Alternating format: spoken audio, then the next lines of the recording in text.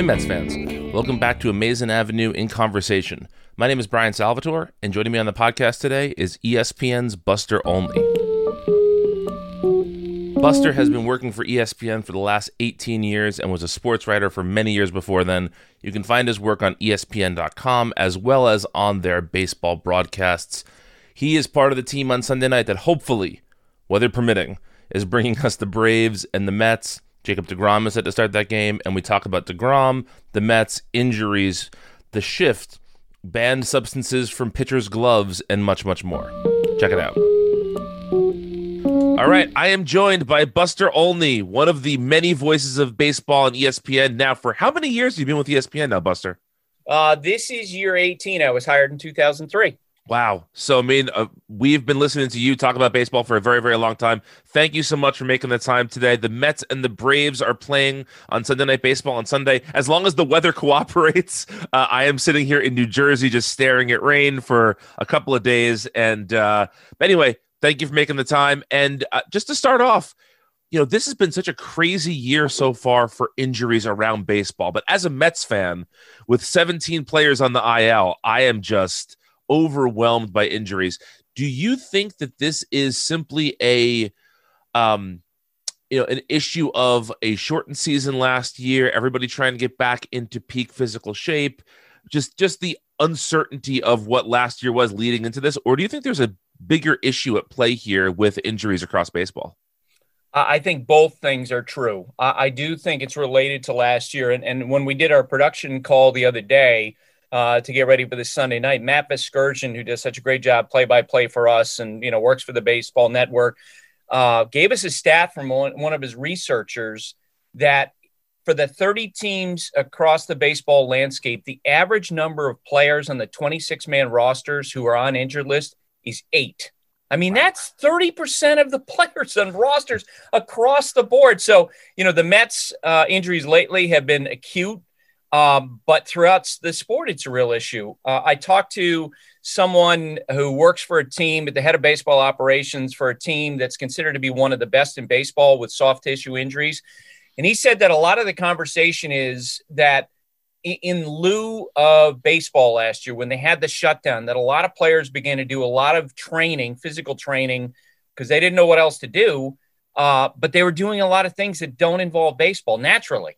Right. If you can't play the games, you're going to go and do something. And so he said that the thought among a lot of the front offices is they just, when they got back into the baseball, all of a sudden their bodies are doing things that they're not used to. And this has always stuck out with me as well. About 20 years ago, I had a conversation with Dr. James Andrews, the famous surgeon who's done all the elbow reconstructions. He said, as the medicine gets better, there are going to be more players on the injured list. And it's a counterintuitive thought. But what he was saying was, that at this point we can diagnose all kinds of things by such small degrees that, 30 years ago, the trainer might have said to a player, hey, slap some dirt on it and go out, because they didn't really fully know what's going on. But now teams can say, well, you have a grade 1.2 strain on this abdomen. And because they know that information, shut the player down. So they might have a greater knowledge, but it's also led to more players being put down. That's a really fascinating point. I've never heard that before. I really like that. That's good. So looking at this, the National League East right now, the Mets and the Braves are recognized as, I think, number 1 and 2 right now in the division in terms of talent and in terms of potential talent. This was supposed to be the best division in baseball, and due to injuries and due to teams just beating up on one another, it's the Mets are the only team above 500. Do you think that the National League East has been underperforming? Do you blame injuries, or is this just a matter of a couple of good teams just beating up each other? I think that it reminds me of a NASCAR race where there's high anticipation and you have a 25-car wreck in the first 3 laps. And we're trying to figure out, what's left amid the rubble. Look, the Mets have been crushed by injuries. The Braves have been crushed by injuries. I mean, Mike Soroka being out for the year, and Noah punching the bench, all kinds of issues for them.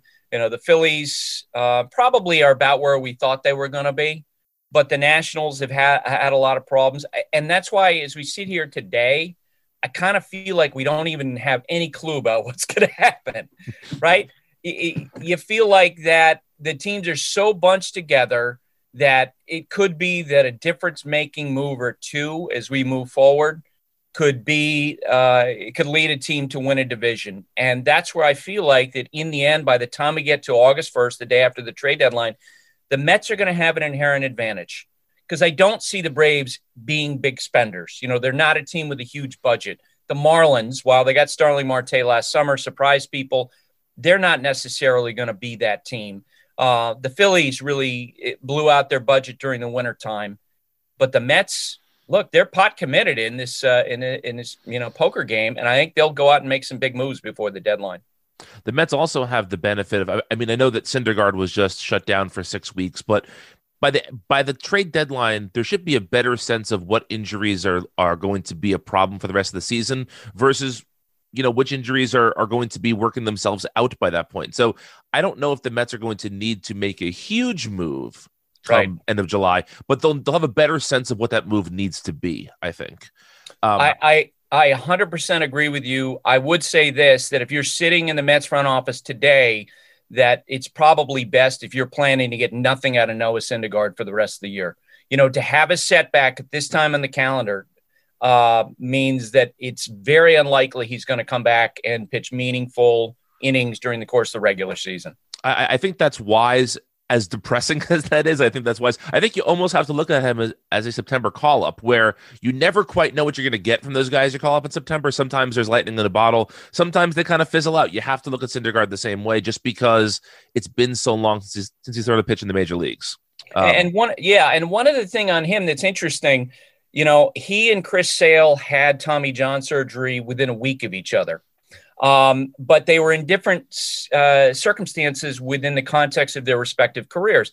Sale was, in year 2 of a 5-year contract. So from the Red Sox perspective, they want to keep him healthy as long as possible.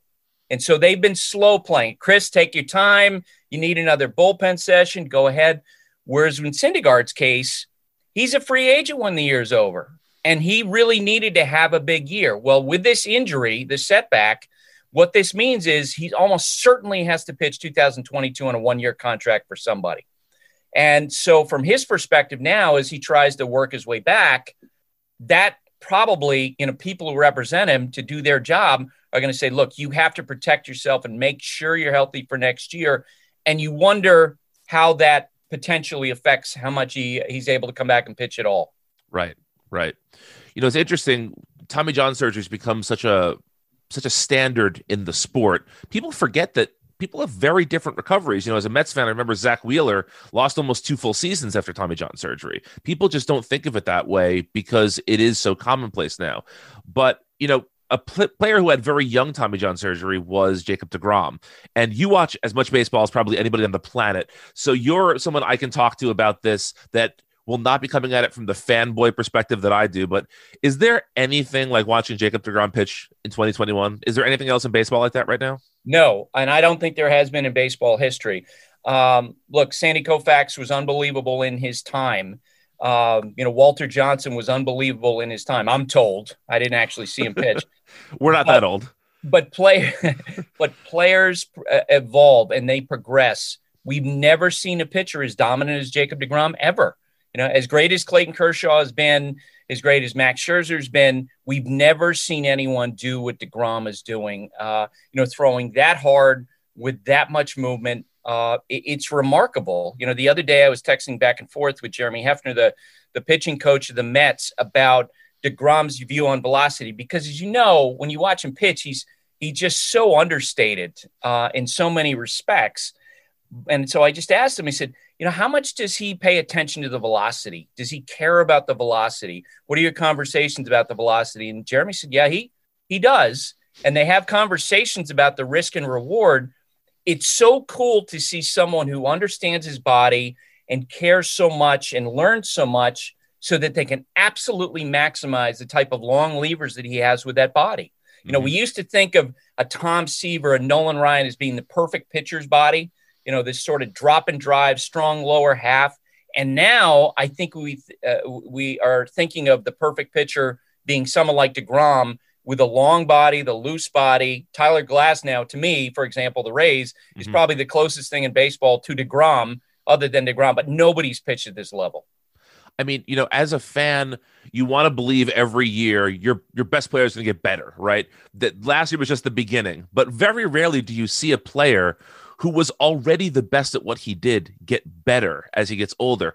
And there's a theory out there I wanted to pick your brain about that, DeGrom did not throw a pitch until he was in college. He was a shortstop and it was a late convert.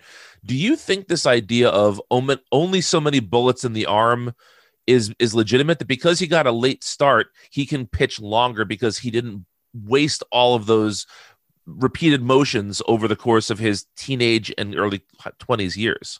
There's no question about it. And I'm sure you've read the story. I talked to his college coach, talked to the scouts who were involved in drafting him. DeGrom didn't want to pitch at all. He wanted to be a shortstop. And in the last year, they basically had to coax him. And initially the idea was that he was going to close games. And then it just so happens that he pitched a game at which a Met scout attended at the University of Georgia in March of his last year at Stetson. And based off that outing, the Mets are like, okay, let's go. But we'll bet on his athleticism.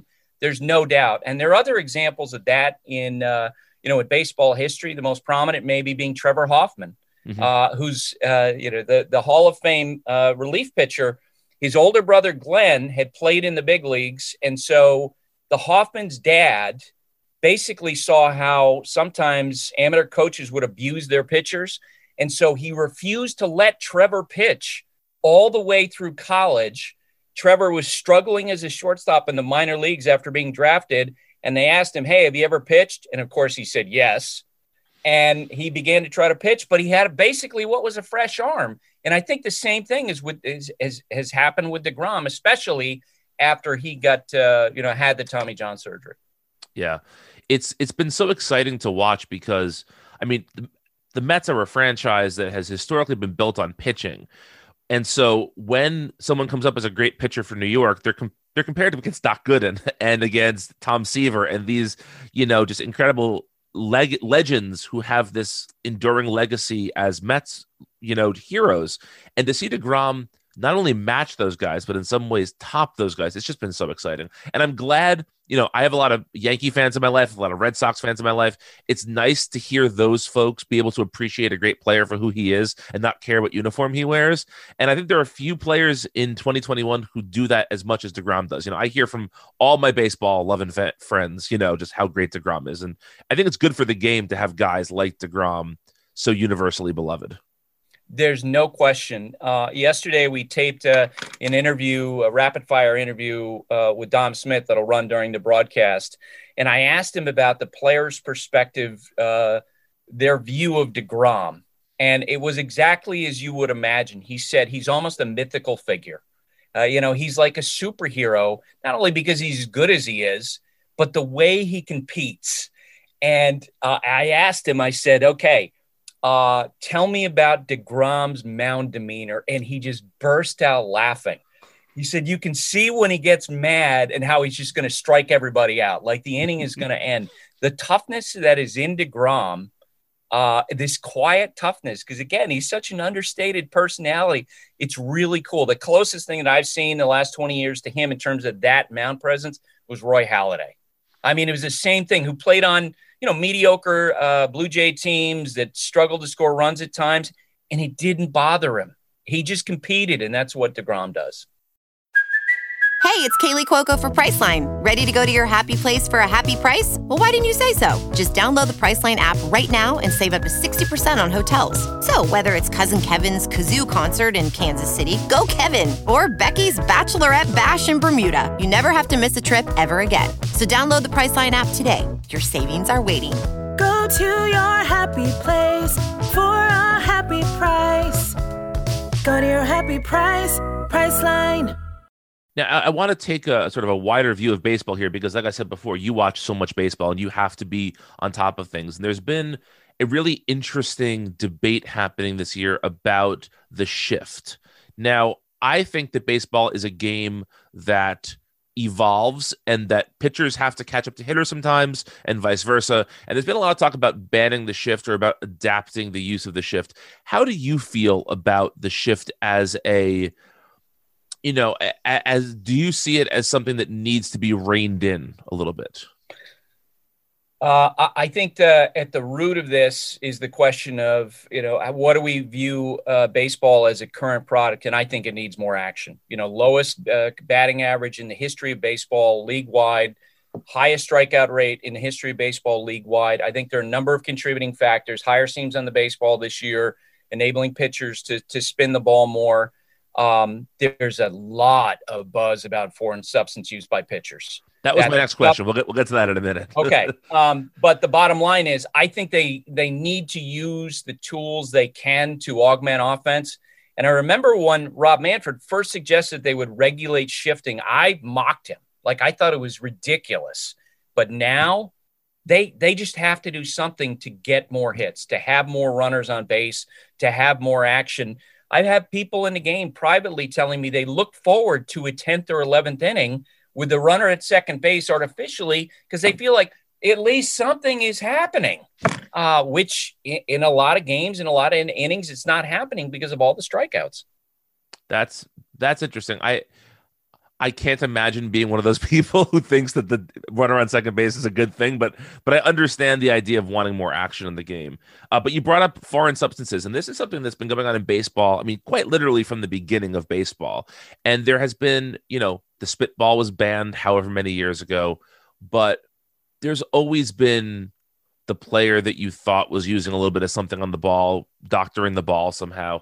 And this year, there's been a lot of conversation about that. Like you said, I think in part because the offense is just so down, there needs to be a scapegoat here. But looking forward, do you think that there is a way that baseball can regulate this? Is it going to be that any substance on the ball is cause for ejection? Is it going to be that there's going to be a list of certain substances you can use? How do you see this being regulated? Because to me, it seems like an almost impossible situation to truly regulate. They do have a rule on the book, but your point is very well taken. In fact, about 5 years ago, when I asked someone in Major League Baseball about, why is it that we have this gentleman's agreement in place where everybody on the field knows, the umpires, the managers, the coaches, the players, they all know that in every game, literally half a dozen to a dozen pitchers, depending on how many are using foreign substances. You and I could watch a game and we could see a pitcher get a ball returned from the umpire and they rub that spot just below the shiny spot and just below their gloved hand. And we know that they got, pine tar or sunscreen or whatever it is. And the answer I got back was because writing the rule is impossible because you're talking about degrees and you're talking about volume. But there's also no question, in my opinion, and I'm hearing this a ton from folks in the game, that the last couple of years, it's gone next level in terms of the use. Where, back in 2013 and 14 and 15, it was more about just getting a tacky feel on the ball, which was the problem. And now it's become weaponized, where pitchers have learned how to spin the ball more effectively with a substance. And I don't know exactly what, each pitcher uses. But the other day I had someone who's on a coaching staff tell me that the stuff that some pitchers use now is has so much adhesive that pitchers now are afraid of putting it on their skin, that they put it in their gloves because if they put it on their skin, it potentially could do damage to their skin. And so he said, and he related an instance in the last 3 weeks in which players in one dugout, knowing that the opposing pitcher was using this, basically were screaming at the pitcher saying, stop it, stop cheating, because they knew the way that he was spinning the ball at such a high RPM that he had to be cheating. They got to get away from that because that clearly, as one general manager said to me, it's like they're throwing 98 to 100 mile an hour wiffle balls at times. Wow. Now, I don't mean to pick on one guy here, but it seems like Trevor Bauer is a lightning rod for a lot of things in baseball. Yep. And I wonder how much of this conversation stems from the fact that he is somebody who has been rumored to be doctoring his ball quite a bit, and his personality is such that people take notice of him for good and bad reasons. Do you think that that Bauer's personality has anything to do with the reemergence of this topic? He's educated us on it, right? I mean, for years, he'd be tweeting out saying, look at these spin rates, and everyone knows how you do this. There's only one way to do it. And he complained and he advocated. And I know this because a couple times I'd say, well, everyone knows in baseball that people use foreign substances. And Trevor would tweet back, it's cheating. Well, last year, and I don't know what Trevor does or doesn't do, but it's certainly the evidence suggests, look, if you can't beat him, join him. Because all of a sudden his spin rates went crazy.